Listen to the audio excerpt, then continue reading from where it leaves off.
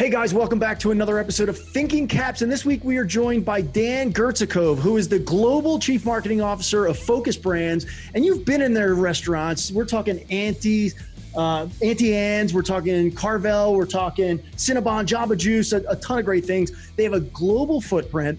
And Dan has a very interesting background, which we're going to get into. But we're going to dig in right now and talk about how they are moving through the pandemic, what they're seeing, what their plans are on the backside, loyalty, it's everything. And in fact, my co-host, Richard Jones, CMO of Cheetah Digital, is here. And Richard, I know you're chomping at the bit to get to Dan, so why don't you kick it off? Yeah, great. Well, Dan, great to have you here. Thank you for joining us.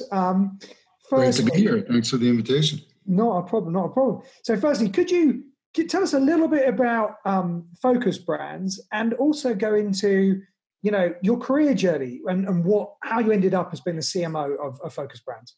Great. Thank you, Richard. Thank you, Tim. I've been a listener for a while, so I'm excited to be on the podcast. I appreciate it. So for those that can see me, as a bit of an introduction, what is Focus Brands? Nobody knows brand Focus Brands. We're actually 7 brands. 6,500 restaurants in about 50 countries. Most of our footprint here in the U.S. Some of the brands you'll reference on the intro, like Cinnabon and Auntie Anne's, Jamba Juice, Carvel. Some are more regional restaurant brands like Moe's, Southwest Grill, McAllister's Deli, Schlotzsky's Deli. So I've been here just coming up on a year. You asked about my background. I'd say it's a bit eccentric for the restaurant business. My background's more on the digital side. I guess coming through this whole crisis, maybe having some digital chops helps in the restaurant biz. I spent many years at Google. I started with Google in New York City in 2006. The early days of Google, not early enough, but early at Google, and spent there helping Google start new businesses in the television and print radio space, and then moved down to Latin America. I went abroad with Google. I was in Argentina and then in Colombia, opening up offices for Google in South America, and did that for a number of years. When Google wanted us to come back to the States, we had just had a second child, and wanted to give our kids a chance to grow up bilingual. So we ended up getting off the Google bus in South America. I was in Bogota, Colombia, and I had the startup itch. So I ended up going to join a data startup that was trying to reinvent microfinance, but with mobile apps. Like if microfinance was started today, how would they do it? And it would probably look more app-driven and think about alternative credit scoring than maybe finance had done before. So I joined that company as the regional CEO, and we raised a bunch of money and went through a bunch of, typical venture rounds with Silicon Valley. One of the investors in that company is a gentleman who owns all of the McDonald's in Latin America. So there's one gentleman who owns 2,200 McDonald's. And he asked me if I would join him at McDonald's, or the franchisee of McDonald's, to help do a digital turnaround. And turned out to be a great opportunity. I ended up joining that company a couple of years into that journey. My scope increased to include marketing, and did that for a number of years till it came time to get the family back to the U.S. And that's when I joined Focus Brands coming up on about a year ago. So my role at Focus Brands is a global chief marketing officer. I've got across the portfolio what you think about with marketing. So that's advertising and brand management and a kind of general strategy for the company, working with all of our brand presidents and their marketers. But I've also got some things that cut across the portfolio, like strategy and insights, and new discipline and revenue management. And I also have digital. So that's maybe a new thing. My background plus where marketing's going, I think it's natural that digital fits in under that scope as a commercial capability, and also media, part of the media mix. So digital is part of my scope as well. And so that's my role in the company, is similar to my prior role, and introduce digital as a way to either make money or save money, and do that across our portfolio. Wow. Roller coaster. It keeps me busy. Roller coaster. my Atlanta Braves hat, I don't get to go to enough Atlanta Braves games given everything and especially, well, never mind, they're not playing right now, but the last few months have been a challenge for everybody all over the world and for us as well. So we've been working through that. Wow. So what are the first things you tackle, like when you get to a brand, or a company like Focus Brands? You said 7 brands, global footprint, 6,000 plus, locations. What do you dig in with first? Yeah, that's so I spend my first 90 days. I've been running a playbook when I started went to business school. One of my professors was the guy who wrote the book called The First 90 Days, Michael Watkins, who's one of my professors at HBS. And I took his class, read his book, and become a disciple. A lot of that situational assessment, you got to recognize, are you in a turnaround? Are you in a startup? Are you in continuing success? So it's somewhat situational assessment. There's a whole process of listening. One of the guide and one of the people that I look to for inspiration, and one of the quotes that I try to follow in starting any kind of new challenge is seek first to understand and then be understood.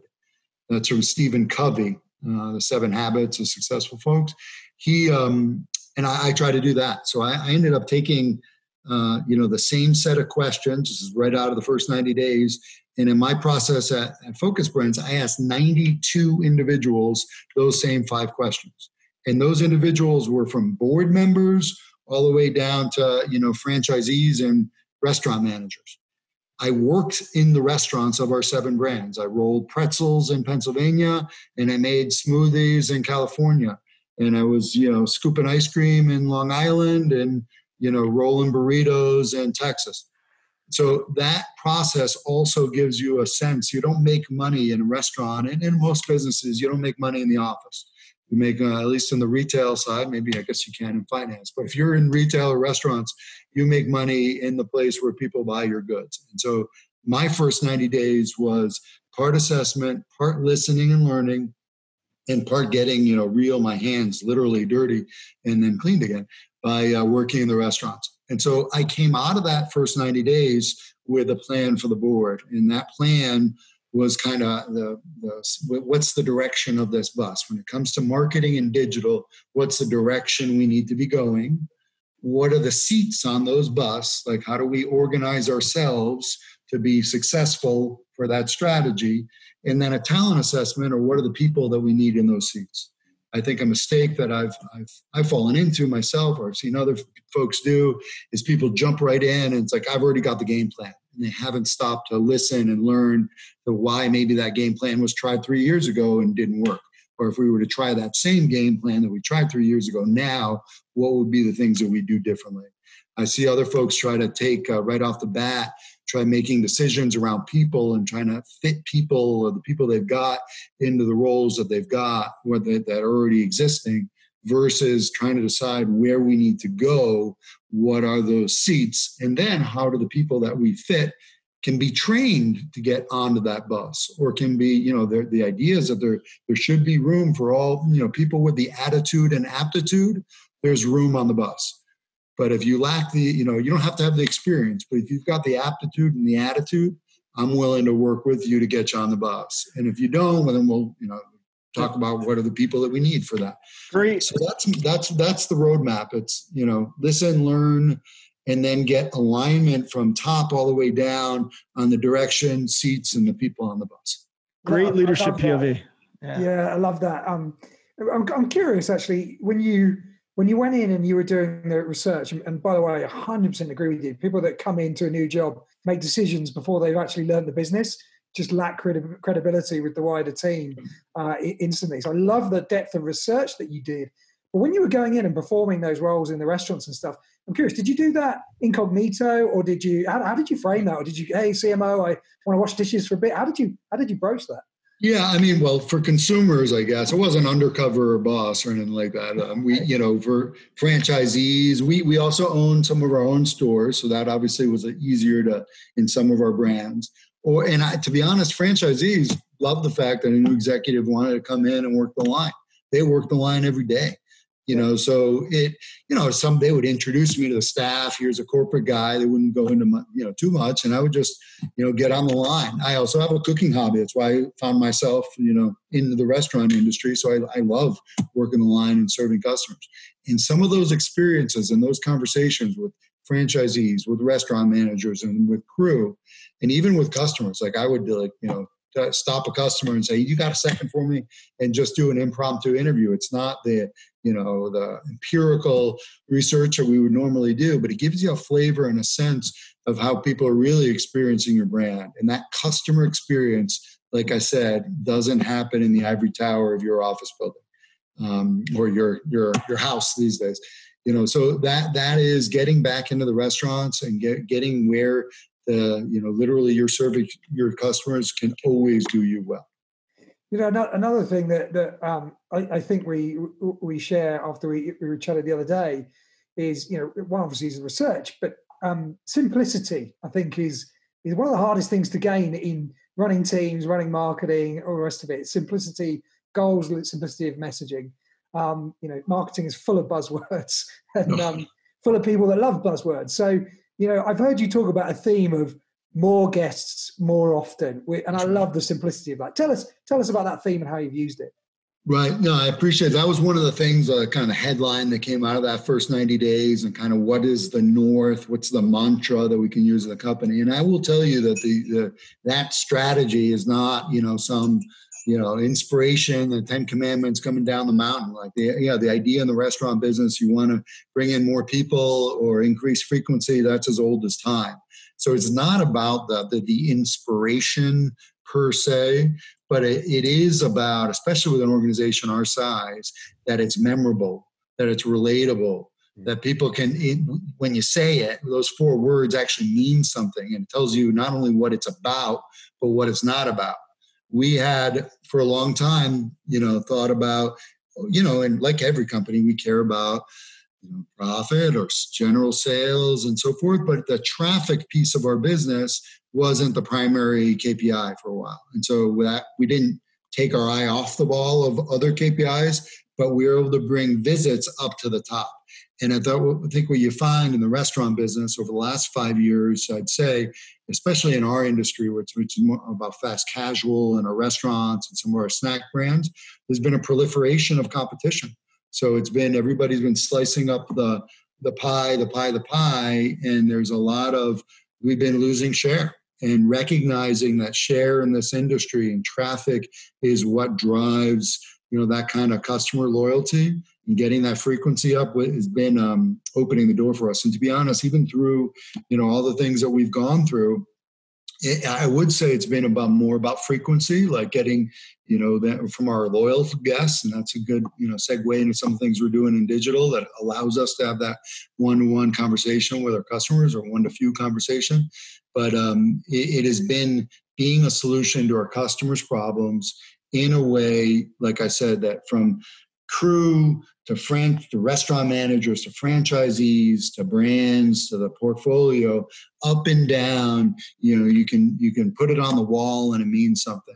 I think that is, that's been, like I said, it's not about the inspiration, but maybe more about the perspiration of being consistent and really being articulate about it, which is the most valuable.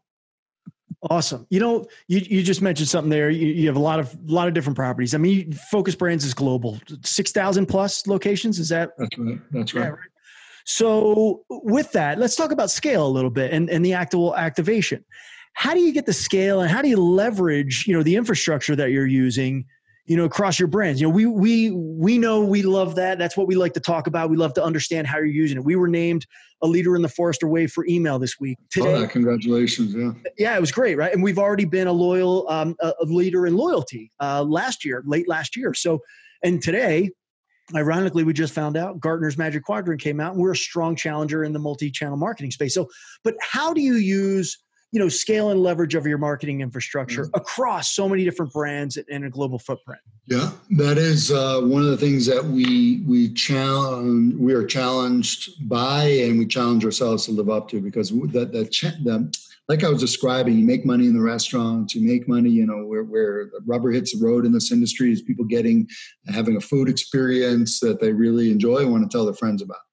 That, to make that happen, you've got to make sure you can make decisions closer to the customers. So we want to be able to provide the people that have insight into the customers and into our franchisees, the agility to make decisions. So we call that, that freedom is within a framework. And I think that framework is where you leverage the scale. So there is a focused way, we've developed a playbook and, working through all these kind of materials to say there is a focused way of doing, whether it's brand marketing or menu strategy or digital marketing automation, that we've got an approach. And within that approach, we've got a couple of approved vendors, or depending on one vendor that we're going to work with. And within that, you get to choose how you want to, what makes sense, what are the sequencing, what's the prioritization. You think about email, like there's no way, again, 7 brands, we're going to be able to centrally decide who gets to send all those different emails across the company. But what we can do is say, look, best practice is not to send more than 2 emails a week. And we know that, on Monday mornings and Thursday afternoons is when we get the best open rates. So the system is set up so you can send 2 messages a week. And if you want to send a third, let's just talk about it, right? So we kind of set these guardrails in place where we kind of like make the best practice the way of operating and give the flexibility, like, look, a crisis happened, something went down, we need to send a third email, great, well, let's do it. But we set the framework where it's also not everybody's doing their own thing, and we lose the leverage of our scale. The same thing with vendors. You can imagine we've got 7 brands and, different loyalty programs, having 7 different loyalty constructs and living in 7 different databases with 7 different, when something, comes down the pike that we need to, think about giving customers the ability to opt out or, whatever regulation comes down, the ability to move quickly across with one platform provides that agility. So I would say, again, simple things that people remember: freedom within a framework, guardrails. We talk about federal rights versus states' rights. Maybe relevant to the thing we're living through today. But in our world, federal rights, what are the things that the center decides on? What are the things that brands decide on? And what are the things that franchisees decide on? We do not want to be, some bureaucratic black hole where questions go out and answers never come back. So I'll give you an example. I don't know if everybody's videoing in or just listening, but behind me on the video screen is an example. It's my little, you don't see the mess in my home office, but it's this gift card program, which we call the Mix It Up gift cards, which are 7 options and 1 gift card. And that's an example. Each one of our brands had a gift card program. Each one of our brands was thinking about their gift card program. But it turns out when people give a gift of a gift card, that one of the things they love to give is flexibility, where if you want a burrito, you can get a burrito. If you want a pretzel, if you want an ice cream. And so we pulled all those resources together, and centralized a gift card program that works across all 7 of those brands. And now we're activating that. And we have high expectations for a program like that. Will add value to our franchisees and put the power into the hands of the customers. And those are some of the examples of how we try to leverage our scale, but also stay, let decisions get made closer to the customer. Makes total sense. On that point, it's a good segue to just maybe touch on how you've used the gift card program to provide some, philanthropic help to frontline workers during COVID-19. So tell us a little bit about that program and how folks can help and get involved if they want to. Yeah, that's an example of, kind of serendipitous, right? So we had an example. Our franchisees and all of our brands, like many others as well, we're really proud that they, as soon as this crisis hit, they started getting involved and dropping off smoothies or pretzels or whatever it was to first responders. And that was happening around the country, from bottoms up. Franchisees are part of their local community and got engaged right off the bat. And we had, one of our partners, in this case, excited to share, Cheetah, said to us, "Hey, look, we'd love to support what you guys are doing." And this is actually the, double-edged sword, because we've got 7 brands. So if we wanted, well, you could help one, or you could divide it in 7, or how can we help you? And what it turns out is that this gift card program allows, somebody like Cheetah or one of our partners to be able to buy in bulk a bunch of gift cards, make sure we're working through nonprofit vendors so they get right to the front lines, and the people that are in the front lines can decide how to use them. So we weren't and that's like, again, we didn't create the gift card program to be able to channel, a first responder program, but it was one of the benefits of having something we can use at scale. We think that these kind of gift card program, or these kinds of the rails, what I'd call them, like, because this gift card can be redeemed at the point of sale, we imagine we could do loyalty across platform, or we could, accumulate points in one brand and redeem them in another. And again, we thought through it initially as a gift card, but it has a broader appeal. And that's what I think customers are looking for today.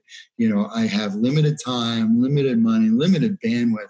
Help make this simple for me, make it easy for me, save me time, save me money. And I think these kinds of efforts, like, whether it's on the gift cards, the loyalty, or make it easy for me to donate to first responders, those are the kinds of things that we're excited to execute on, and really appreciative of Cheetah's support too. No, we were happy to get involved. It's a great program, and congratulations for setting that up in such a quick time.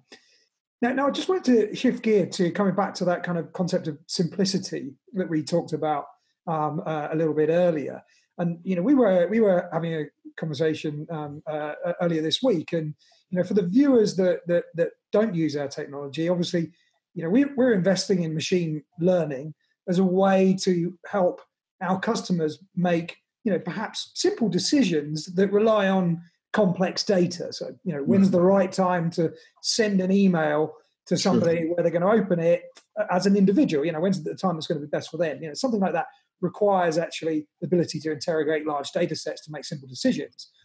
And I brought up to you, said, how are you thinking of deploying machine learning as in your own marketing infrastructure? And I thought you said something really interesting, which was like, well, hold on a minute. We also need to think about ensuring that we maximize human learning. So give us your view, your perspective on that. That's right. I think, and you referenced it earlier on the acronyms in our industry and everything, the shiny new toy. And I was lucky enough, I mentioned in my background, to work on some, machine learning, credit scoring, which can get pretty complex. So I've had some exposure to it. The answer is, for franchisees, the ability, and I don't think it's just in our industry, but it's specific in our industry. There is a baseline that customers need to have a great experience. They have a great experience. They're going to want to get engaged in your loyalty program or download your app. Like, you're adding value to their lives. You're either saving them a step, or you're giving them an extra benefit.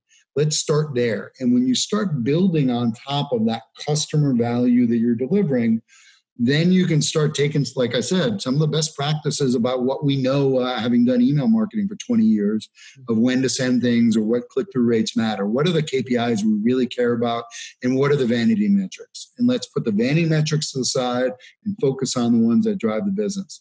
So that's like a step, like building a house. You build the foundation on the customer and providing them business, value, whether it's convenience, value for money, whatever that perceived value, that's the foundation of the house.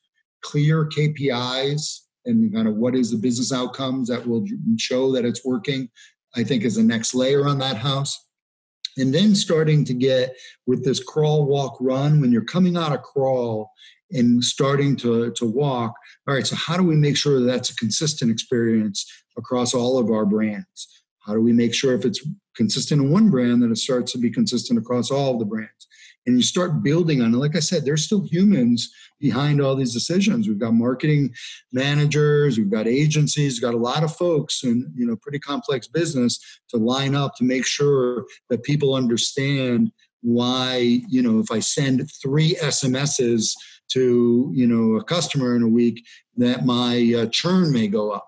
Like, yeah, if you were I'm a consumer, if I get 3 SMSs in a week, I want out of that program as well, right? So I think building that crawl to walk, which for me is literally just standing, I'm using the analogy of crawl to walk, standing up and starting to take those paces on your own, I think when you start to run, and that's when I think, the machine learning stuff, that the best part about the moment that we're living in is that some of that more advanced things can be rented versus bought. You can leverage a platform like Cheetahs versus trying to build out your own and hire your own data scientists.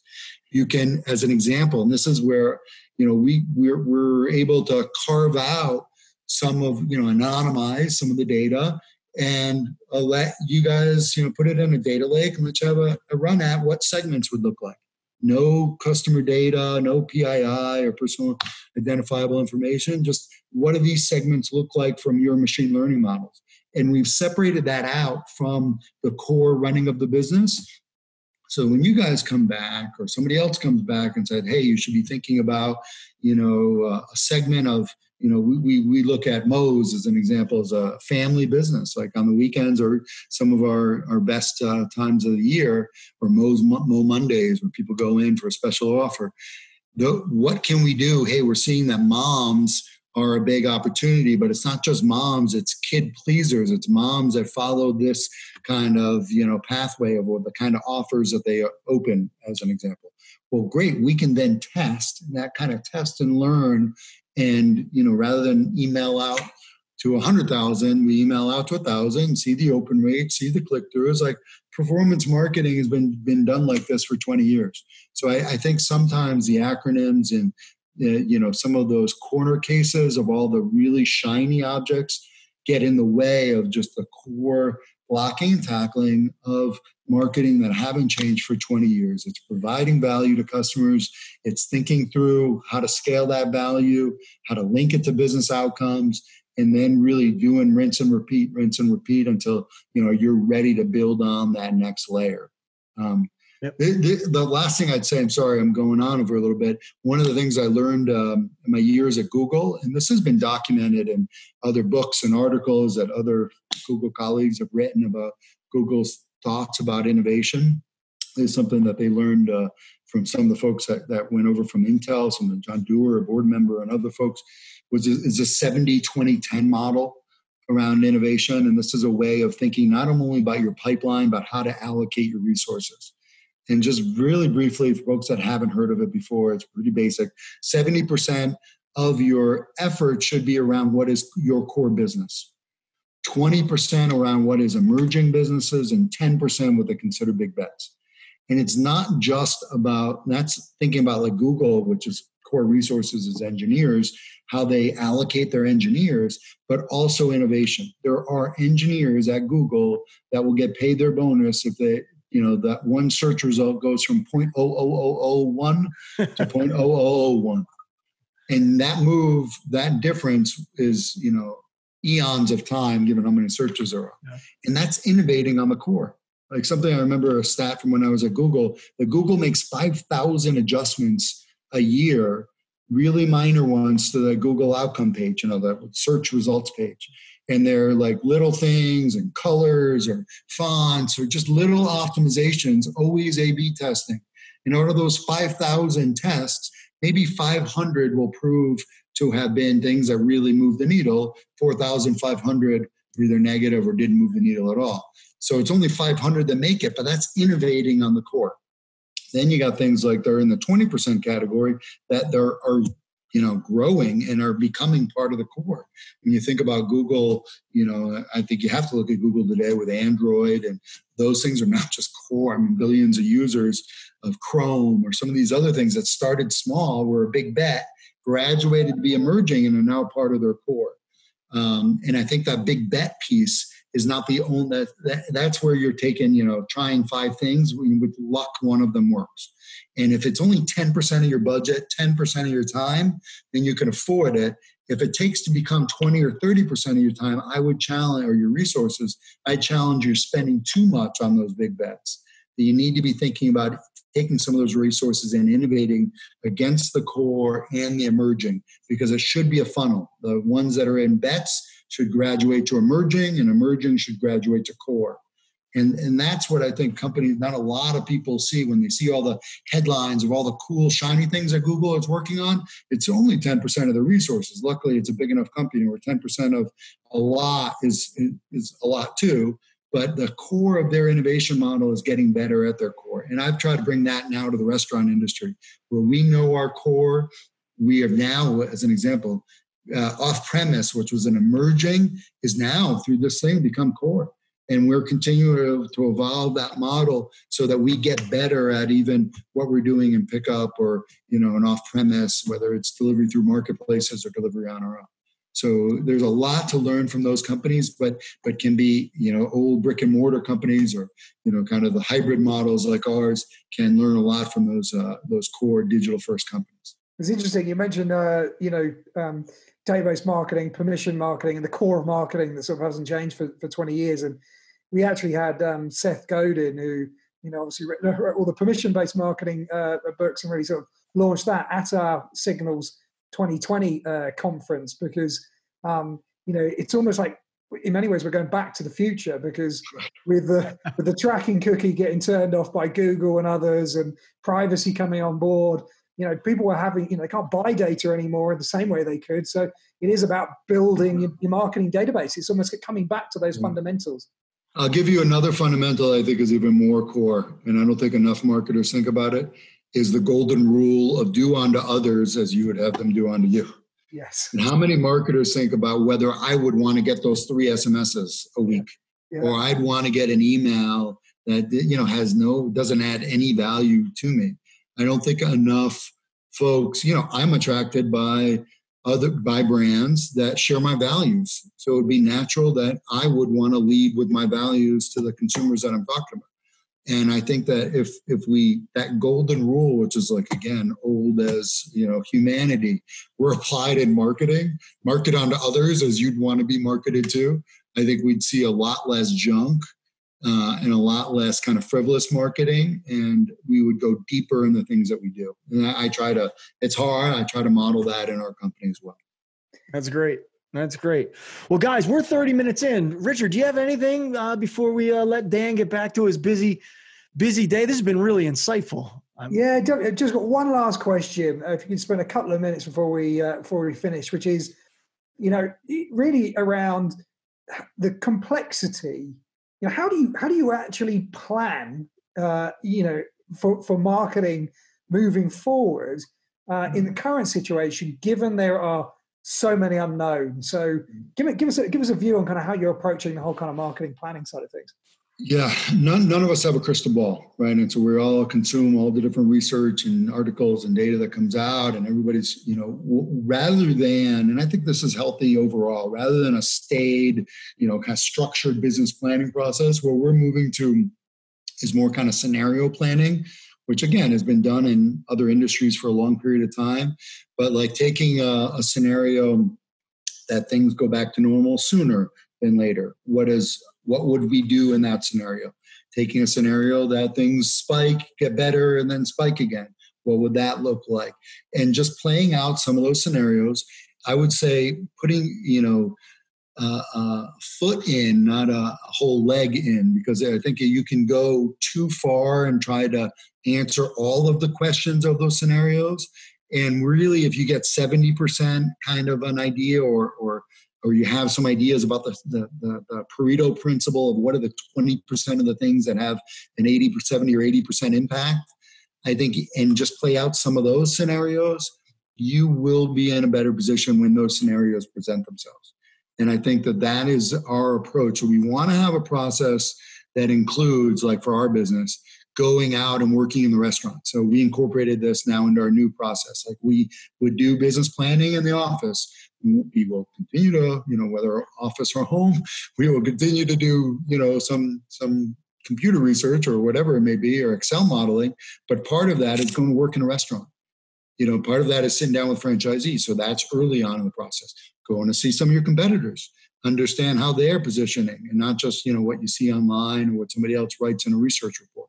So that's part of the process.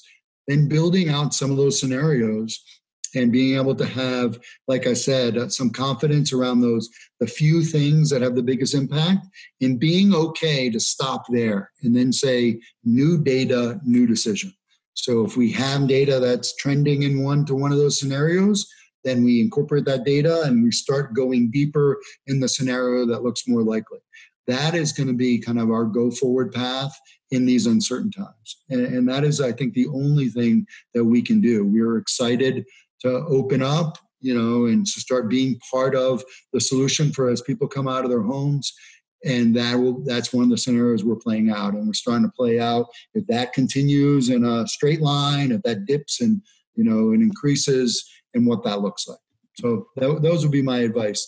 Scenarios over processes, get out into where your consumers buy your goods or services.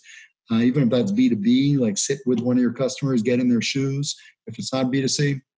And then think about the few things that have the biggest impact, and then play out those scenarios, and then be ready to be agile to make a better decision with new data points. Well, Dan, this has been a great half an hour pack full of advice for our listeners. So thank you very much for sparing the time to come on and talk to us on Thinking Caps, and wearing a color coordinated hat. I mean, very good. Great guys. It's a pleasure. I'm an avid listener. It's a pleasure to be on the podcast. Thanks a lot.